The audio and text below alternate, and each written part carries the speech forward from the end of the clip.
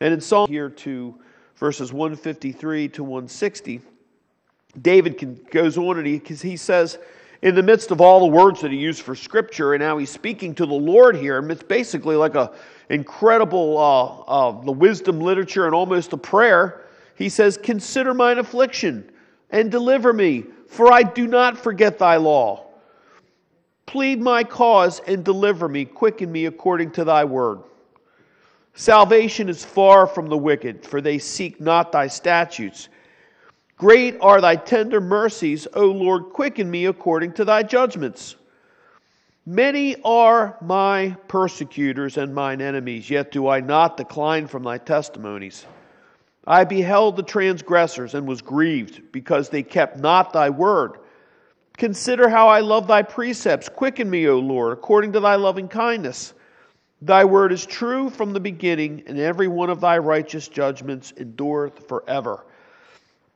And we see here that David he's telling us something new. Although these verses seem to be greatly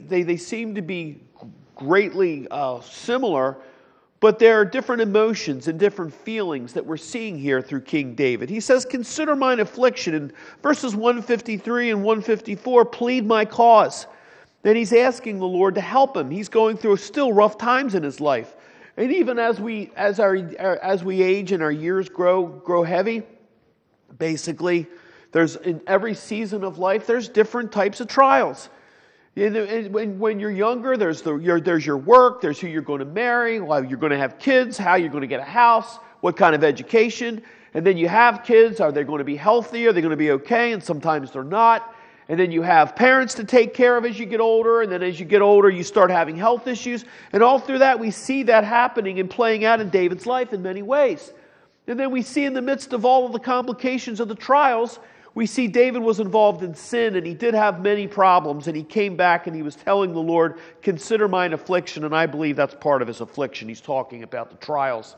And some of the times our afflictions come from our own compromised decisions.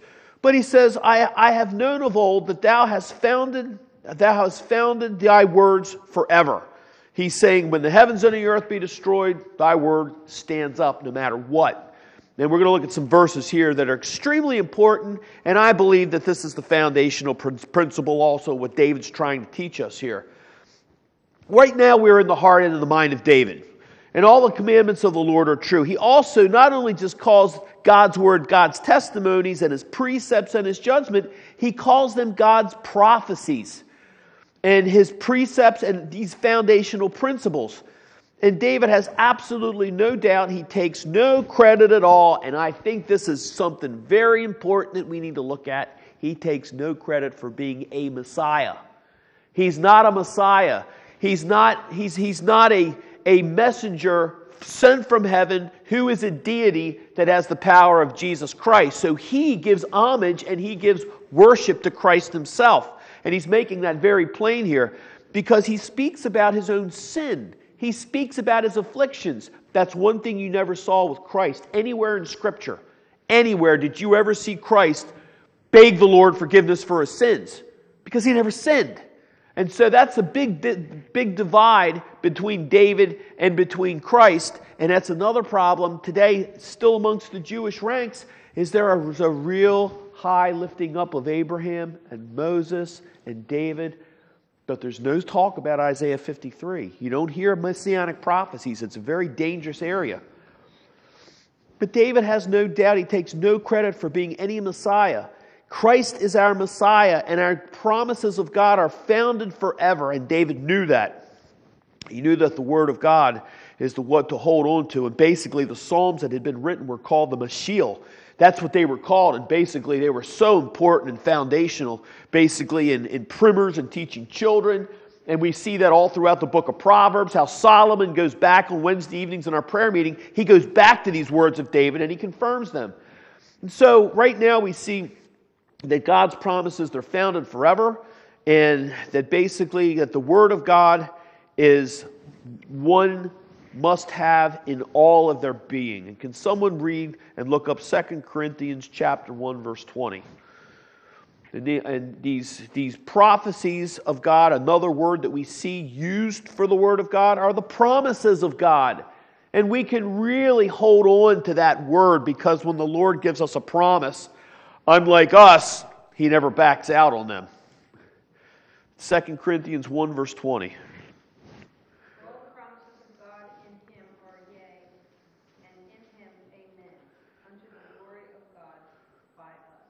What a powerful short little verse. Look at what Teresa just read. Thank you, Teresa. For the promises of God are yea. They're an encouragement. And then we see how Paul says amen to them. He gives a benediction and how wonderful these words are unto the glory of God by us. And he says, David says, consider my affliction in these first two verses in 153 and 154. Where else can we go when we are afflicted? You know, sometimes when you're afflicted and you just want to be alone, it's not easy. You're alone and sometimes you just don't want to be bothered. You don't want people coming to you and telling you how to live your life and thinking they know what your affliction is, and sometimes they don't. And so the greatest thing to do, what David is saying, when you get to that point and it's such abject sorrow, you go to Him and you have that one-on-one relationship with Him. Where else can we go? You know, remember there was an old hymn that said, where could I go but to the Lord? That's a good question. Lisi. Yes.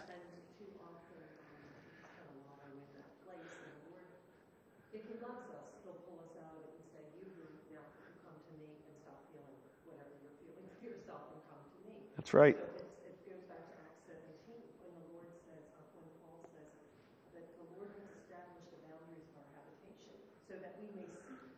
Amen.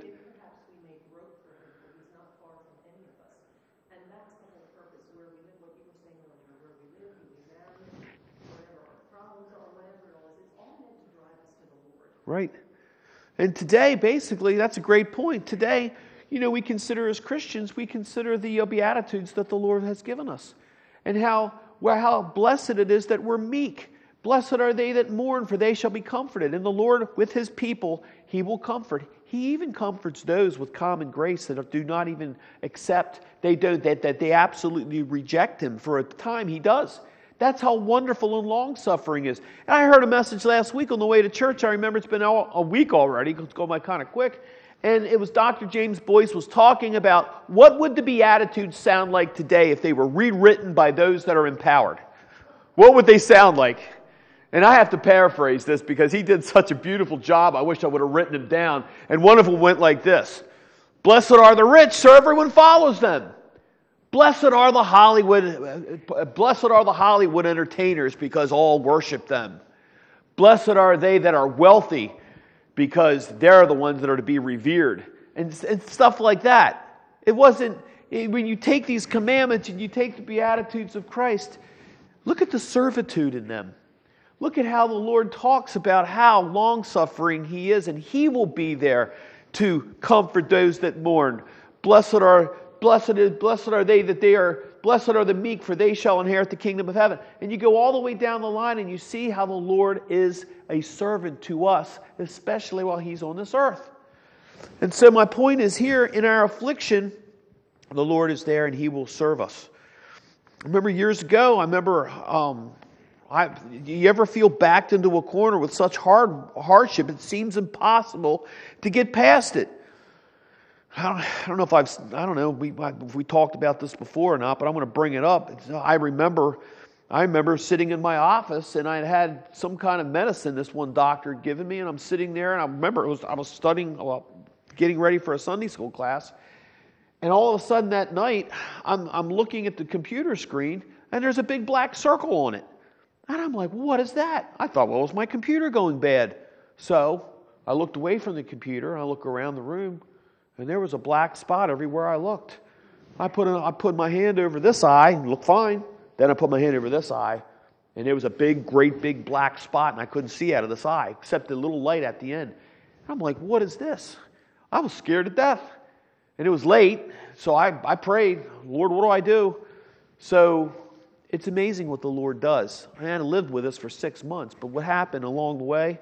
I go down to, my doctor said, go over to Wilmer Eye Clinic down there in Falls Road. They're really good. I don't know. I've never been to an eye doctor. I go down there. They looked at it and they said they couldn't do anything for me. And they looked at it, they started taking pictures and all, and I'm like, they're like, we don't know what's going on. Out of nowhere, there's this doctor that comes in. She's a Harvard grad. She's one of the best in the country on retinal diseases and stuff. She takes me in a back room for an hour, and she looks behind my eye in this incredible machine, and I have a cyst on my retina. It was about to burst. So for a couple weeks, it was getting worse. And then I saw her 2 weeks later, and she goes, what kind of medicines are you taking? And there was this one medicine that they put me on. I don't take none of that stuff. I hate conventional medicine. I hate it. But I do it when I have to. And she said, throw this stuff in the garbage. She said, I know for a fact that one of the residual, whatever the symptoms and what the after effects is blindness. And if your retina, if it bursts and it bleeds, you're done. So I stopped it. 6 months later, it went away. But you ought to try driving with a big circle in your eye. I went to the Lord. I mean, He's the great physician, and look what happens. And you know, this is just one of a million endless examples you can think of where something comes out of nowhere, and you're like, boy, it wasn't like this yesterday. Out of nowhere, wow. You know, I've got this diagnosis, or my friend or my family or whatever. Where do we go with our afflictions? And so we see how the Lord will get us through it one way or the other, no matter what. I truly believe that David was inspired always by our Lord, and he was always looking for something. Isn't that what today is? People are always looking for something. But the Christian looks for something different. It's one of these things where today it's like no matter where anybody is, they're never satisfied. They're never happy. They're never comforted. They're never happy in their marriage, or they're not happy in their job. I looked at the statistics today, and this new percentage came out. 86% of people that work today hate where they work, and they're not making enough money. They live paycheck by paycheck, and they detest where they work. That's a hard way to live every day. And so they're not satisfied. But the Christian becomes encouraged and satisfied because there's an ultimate goal. There's an objective. And I believe David had a real good understanding of this and could teach and leave these words and his encouragement filtered through these next verses.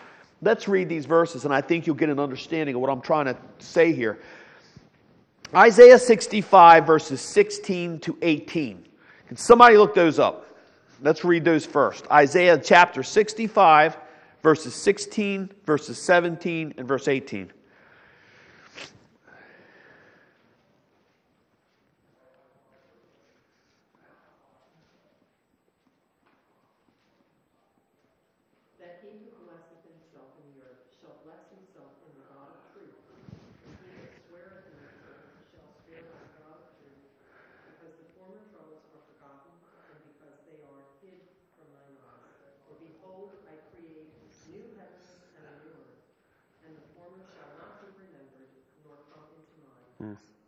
But be glad and rejoice forever in that which I create. For behold, I create Jerusalem for rejoicing and for people to joy. Thank you. There's one particular part of this that really comes to mind. If this is enough verses that we could talk about these, probably for many Sunday school classes. But what about where in verse 17 Isaiah says, for behold, I create new heavens and a new earth, and the former things shall not be remembered. What does that mean? Nor come into mind. Anyone? What does that mean? Anybody have any encouragement there or anything to say? Right. Do we really want to leave this earth and go into heaven and still have all of these burdens hanging over us? And think about it. I'm not saying that we're going to be recreated as some kind of a cultist zombie, that our minds are just totally clear and we're walking around like robots. The Lord's going to replace, He is going to enhance our thoughts, and He's going to have us doing so many wonderful things. I think we're going to be so busy that we don't have time to think about these things on this earth or to bring sin into heaven. And can we really process what's being said here? I don't think we really can, because it's so wonderful. But can we have enough faith to trust in Him? And I think that's what David is talking about, is one day soon, and he's in his older age now, soon he's going to be with the one that he spoke of so wonderfully and defended in his ministry and in his kingship here on this earth. How about 2 Peter chapter 3, verse 13? Can someone look that one up?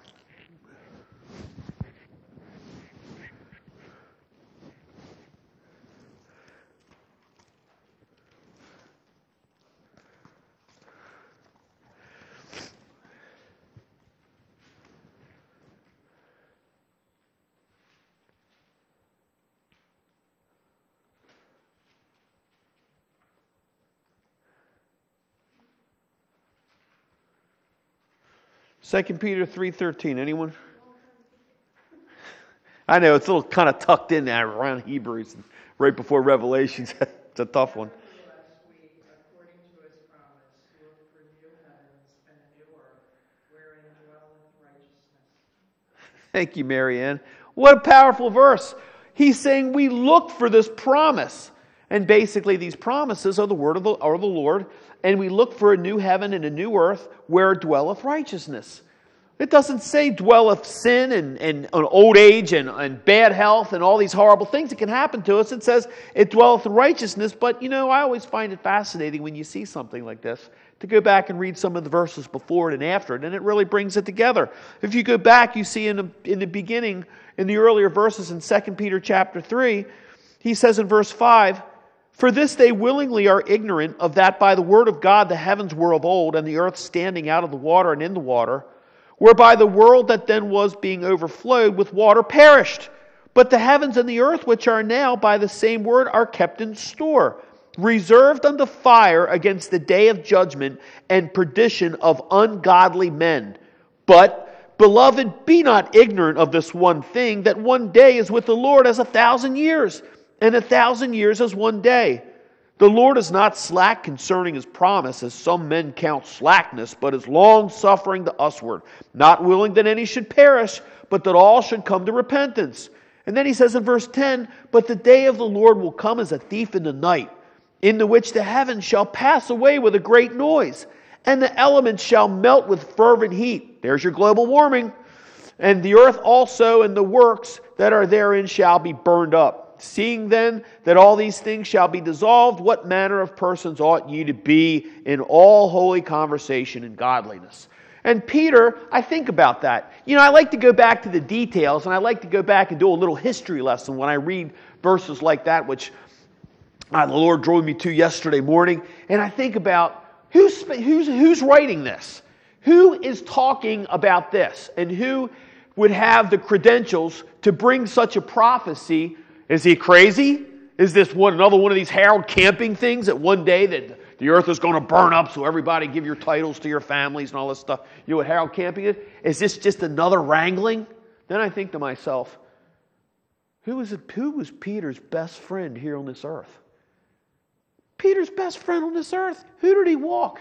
Who did he, when he looked down in the water and he's walking and he's sinking, whose eyes was he on? And all of a sudden he started rising in the middle of the ocean. Yes. Who wasn't on the shore cooking fish and making dinner when Peter was out in his boat and he threw off all of his clothes and he went into shore? He couldn't wait to see him. This is after he denied him. Who better would have the credentials to say a future definite prophecy than the very one that walked with Christ himself? What an incredible credential. You get into the Galatians chapter 1, which we're going to be looking at soon. And I'm telling you, Paul comes right out and he says, Paul, the apostle of Jesus Christ, by the personal, paraphrasing, the personal relationship and the personal direction of Christ himself. I mean, if you can't trust these words, I don't know, there's nothing left. There can't be anything left. But when Peter says, he's saying here, to those that will listen, like Christ says, he that hath ears that hath ear, let him hear. Here we're reading here in verse 153, consider mine affliction. 154, plead my cause by David.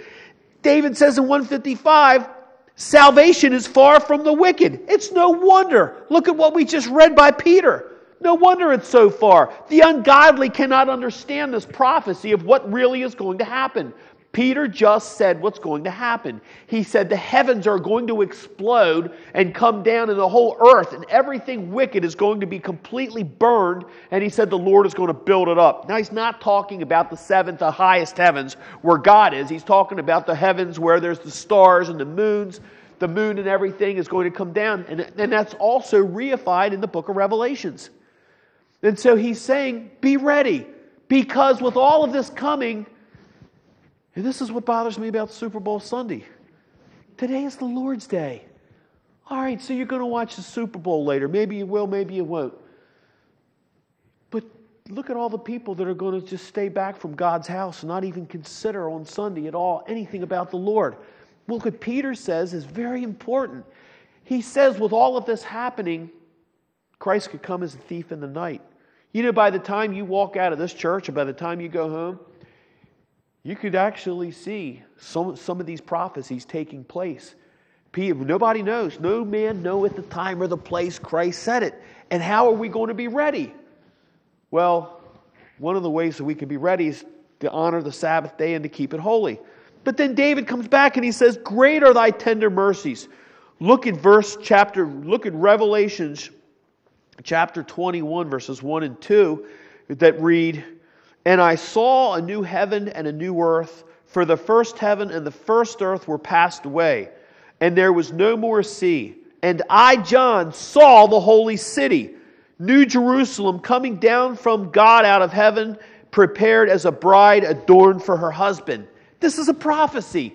And actually, we have actual footage and an actual recording of John the Beloved actually saw this holy city. The Lord let him peer into it and he let him see it. Then we see here that David begs God to hear his cause, as we saw back in 149. God is never unmindful of his people's afflictions. He loves for us to remember him always, and even in times of distress. As we read in Isaiah chapter 43, verse 26, put me in remembrance. And he says, let us plead together. There's your Wednesday night prayer meeting right there. Let us plead together. Bearing one another's burdens, praying together. How important that is. Declare thou that thou mayest be justified. And we see here how God's word assures David of where to turn in times of mourning and distress. You know, going forward, if we cannot plead our causes before God, then where do we go? David said, as there is nowhere to go for the wicked, those that commit their afflictions to the Lord are those that are upright in heart. They go to God and they wait upon him for deliverance. They push forward no matter how hard things are.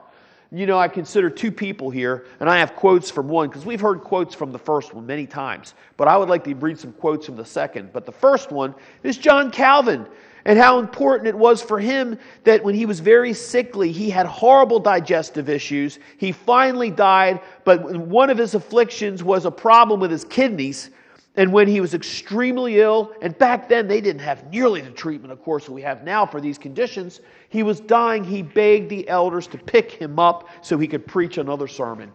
That's how he loved the Lord. He wanted to be dragged out of the pulpit. And so basically they picked him up and he preached one last time and then he died. He was only like 57 years old. Well, he wasn't that old.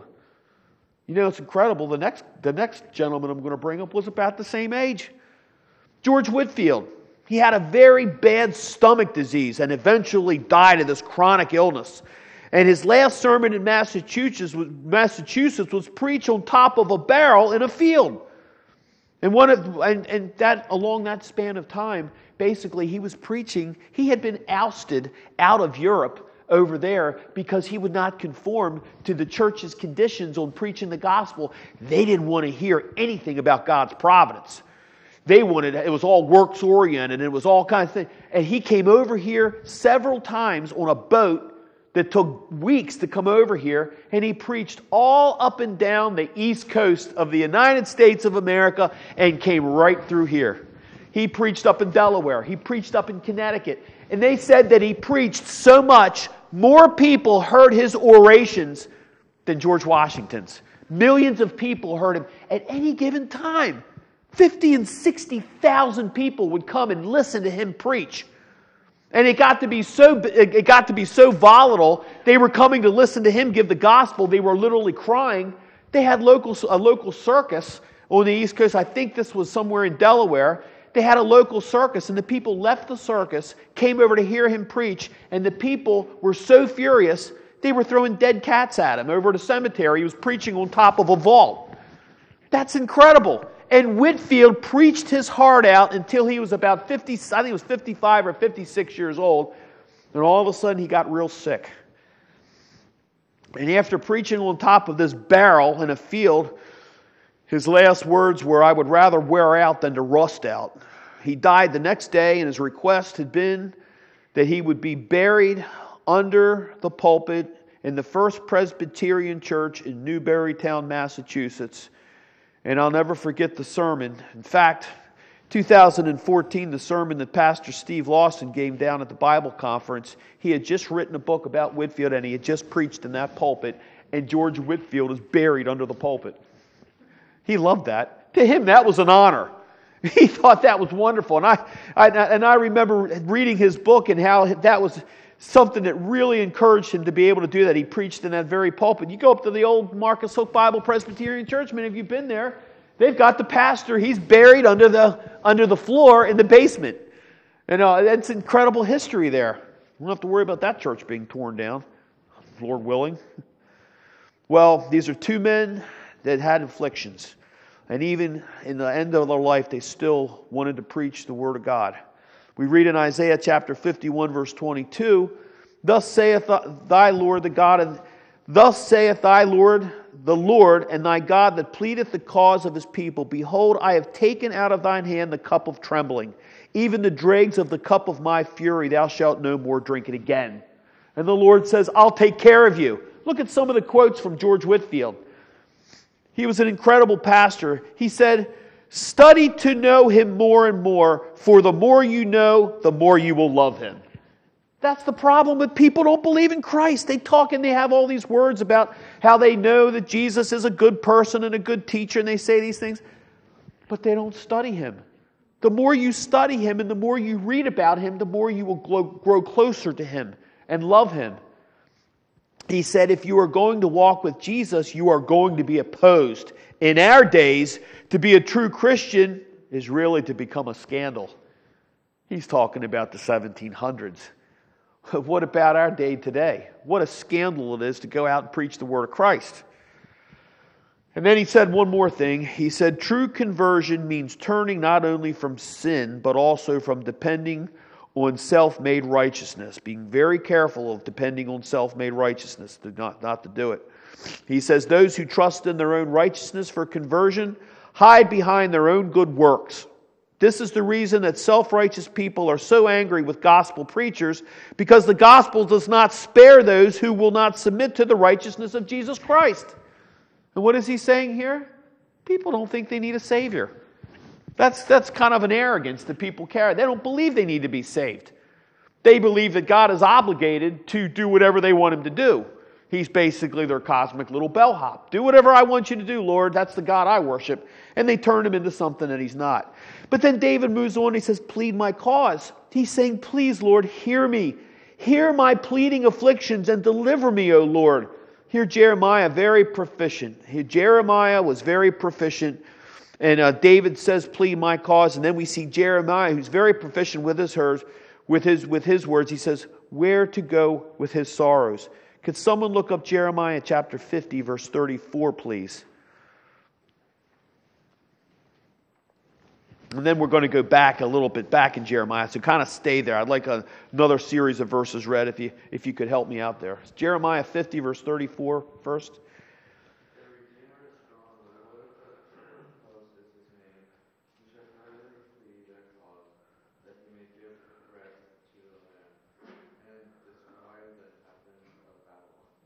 Thank you, Noah. And I was reading last night. I'm going through the book of Numbers. And I was reading late last night. And I saw another verse about entering physically into the Lord's sanctuary. And he was telling the Israelite priests to offer the oblations. He was talking about each one of the tribes. And I think it's fascinating. I mean, it's fascinating that it's actually detailed in number. How many calves? How many bullocks? How many goats? and how to do it, how to burn them, and then he tells them when he's coming all the way down, and all of a sudden, Aaron and Miriam start questioning Moses. And the Lord says, he's mine. He's basically saying, keep your ears open and your mouth shut. And he's saying, if you go into my sanctuary, if you do what I told you to do, your enemies are coming against you. And he said, I will plead your cause. He said, I will stand there, and when your enemies come against you, I will be there. Now, if you're Gideon, who would you rather have on your side? Tens of thousands of Midianite soldiers on your side, or one God and 300 weak men? Who would you rather have? Because when the Lord says he's going to plead your cause, this isn't just for Gideon. This isn't for David, just for David. It's not just for Peter, who we read from in Jeremiah. This is for you. You plead the cause of the Lord and you honor him, you're going to see things happen that you never thought you're going to see. I promise you that. It may not always be fun. It may not be always easy, but you're going to know he's holding your hand. You're going to feel it spiritually. And that's a great connection to our Lord. I saw something yesterday that bothers me. And there are some things that bother me, and I'm not even going to say what I feel like doing when I read this, but I'm just going to be reverent about it. I see this new advertisement for a new church up in Parkton. Young guy, Lord bless him, I'm going to pray for him. I'm going to pray for him. So he's got a church for like it's almost 4 or 5 years now. He puts it in, he's putting it on social media and stuff. I tripped over it. And he says, I'm the new pastor up at this church up in it's up in central North Maryland. And he says, now where we have this church, it's a spirit-filled church. We have contemporary worship, free pizza on Wednesday nights, and free this and free that. And that's all it says. So I'm looking at some of the comments. He went from 10 to 60 people within like 3 years. People are coming and they love it. And there's nothing about the gospel. There's nothing about, all it says is a worship service from like 9 to 12:30. It's all contemporary worship. But all of it is, the drop down of what he's offering are gimmicks and advertising. And we are going to somehow here help you with your afflictions. We're going to take them away. And we see that in churches around all over the place now. And that's what we're seeing. But where's Christ on all in the middle of this?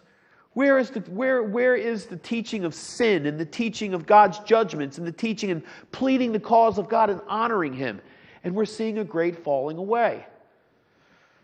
And so Jeremiah, he also speaks here. Can someone look up Jeremiah chapter 15 and read verses 15 to 17?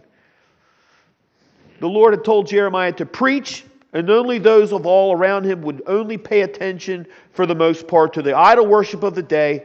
Jeremiah would go to the Lord and say, I cannot go no more, but thy word is true, and it's part of me. He was almost like Elijah, almost wanting to give up.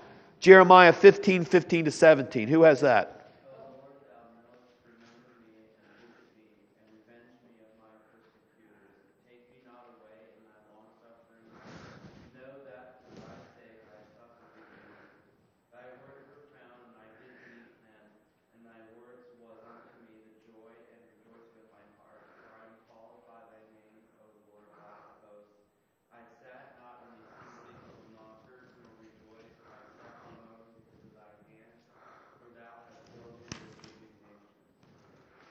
Thank you, Matthew. You see what Jeremiah is saying here? What is he ultimately saying? If I could interpret this, correct me if I'm wrong, please. We're here to talk and to help each other out. He's basically saying, I'm alone. He's saying that I am suffering from loneliness. He's basically saying here, I sat not in the assembly of the mockers. Well, if you're not sitting in the assembly of the mockers, and you can see who the mockers are by reading the signs out in front of their church, if you're not sitting amongst them with their congregation of 300 and 400 people, it's very lonely. It can be very lonely if you're not sitting with the mockers, and especially those that have no interest in church whatsoever. You can do all kind of things with them if you're willing to forsake Christ. I sat not with the mockers. And Jeremiah is saying, I'm very alone. This is tough, but the Lord said, I'll never let you go. Back to Jeremiah, he says, thy words were found, and I did eat them. Remember how Ezekiel ate them. He ate the scrolls, and they tasted as sweet as honey. We just read how Jeremiah begged God to avenge him of his persecutors. And David says here that salvation is far from the wicked as we go forward in our text here. Basically what he's saying is they do not only not do God's statutes, number one, they hate them. Number two, they do not seek them. Number three, they will not acquaint themselves with them. Number four, they do not want to know the duties to the testimonies of God. And number five, they shall not receive anything from the Lord. That's the malediction for those here that hate the Lord, that are mockers. They not only do not do His statutes, they hate them. Boy, does that really reign free today? Well, people love the effects of them. They love the protection of them. But you're not even allowed to bring them up in public schools now. They've taken them and ripped them off the walls. Said it over and over again. I can't say it enough. Because I can't believe it. I know it's happening and I know it's a reality, but I just cannot process how you take the Ten Commandments off the wall for little children not to read and you just throw them out. And then you put all the self-help, all the stupid stuff up. And you just take God's law out and you just basically eradicate it. When man is adversity with the Lord, he shall not seek the favor of the Lord. What does David say here? Many are my persecutors and mine enemies, yet do I not decline from thy testimonies. But he said, I beheld, in verse 158, I beheld the transgressors and was grieved, because they kept not thy word. That's the mark of a Christian. Are you grieved when others mock God's word? When others make fun of it, are you grieved? Does it feel like you're just being jabbed in your heart? Like when someone mocks or takes the Lord's name in vain. Does it feel weird? Well, David goes on and he says, many are my persecutors. He says, I beheld the transgressors and I was grieved. And David lamented over internal enemies such as Saul and external enemies such as Goliath over his reign, and there were great many. Saul not only hated David, but all those that were around him. David was very thin-skinned toward the hate and was grieved that Saul felt as such. David had told Jonathan in 1 Samuel chapter 20, verse 3, and David sware moreover and said, thy father certainly knoweth that I have found grace in thy eyes. And he saith, let not Jonathan know this, lest he be grieved. But truly as the Lord liveth, as thy soul liveth, there is but a step between me and death. And he was telling Jonathan that his father's trying to kill him. That's tough. That's pretty tough. And here David loved Saul. He loved him. And it crushed his soul that the man that he loved turned his back on him. You ever had that? Somebody you love and they turn their back on you? And they just basically do it kind of quietly and they get really quiet tension, and you just don't hear from them anymore. They don't want to talk to you. That's tough. It happens. Happened to David. It's part of his affliction. He's talking about it here.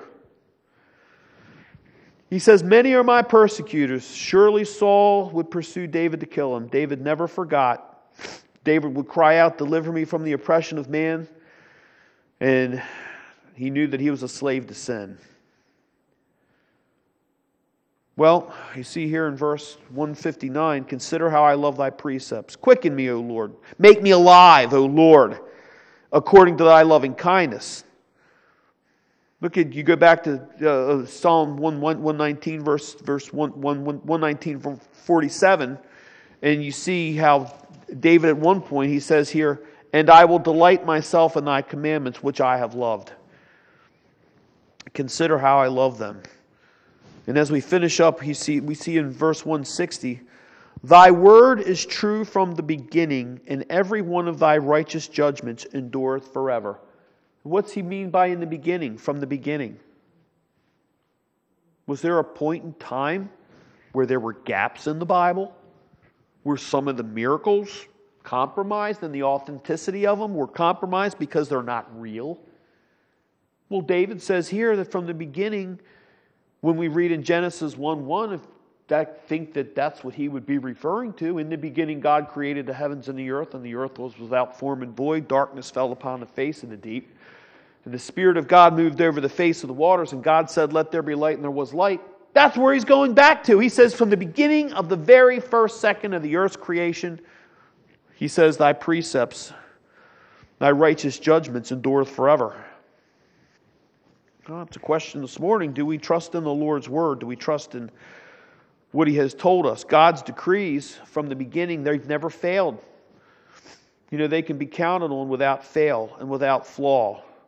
Here David is comforted by the mercies of God to be faithful to those that love and follow God's law. And it's true from the beginning. Ever since God revealed creation and all things, He's revealed Himself to mankind. He can be trusted.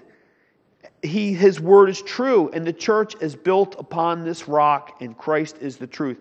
Someone please look up John chapter 16, verses 12 to 14. That's John 16, 12 to 14. We'll finish here in a minute.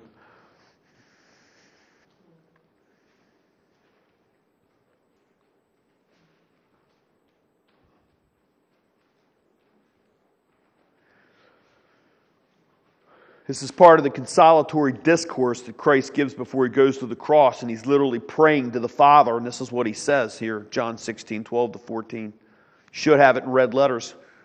I have yet many things to say unto you, but ye cannot bear them now. Howbeit, when He, the Spirit of truth, is come, He will guide you into all truth, for He shall not speak of Himself, but whatsoever He shall hear, that shall He speak, and He will show you things to come. He shall glorify me, for He shall receive of mine, and shall show it unto you. There's no perhaps here. There's no maybes. The Lord says that He is going to send this Spirit of truth, and He's going to lead us to the truth. What's the problem with that? Well, for the Christian, we rest upon that. That's a foundational principle that we can count on. But for the others that live especially in a cultural community today, science and relativism have taken over. And so basically what they have said is even the Word of God can be questioned. Even we can't trust that anymore, they say. It's written, we saw seven principles or 7 wicked applications several weeks ago about why the Bible is not at all inerrant. And we see one of them is relativism, because everything else counts. Everything is inspired Word of God. This man said the Quran was the inspired Word of God. The Vulgate was inspired Word of God. The Apocrypha was inspired Word of God. No, it wasn't. The Lord allowed them to be written under their own damnation, but His holy inspired Word stands above all of this, and it crushes all of it. And when Christ says, I'll send the Spirit of truth, what does that mean? What does it mean when He says, I'll send the Spirit of truth? He says, I'm going to send the Spirit of truth. And He means that. Right, and that's where we live today. We are in the age of the Holy Spirit guiding us, directing us, showing us that truth, and taking that and using it to answer for a hope that's within us, witnessing, teaching others.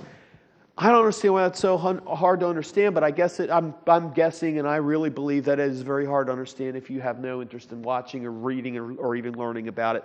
But if you can go into Scripture, you can start anywhere. I don't care if you're going through the Begats or you're going through what we were talking about before, the sacrifices of the 11 tribes. You go back into the book of Numbers.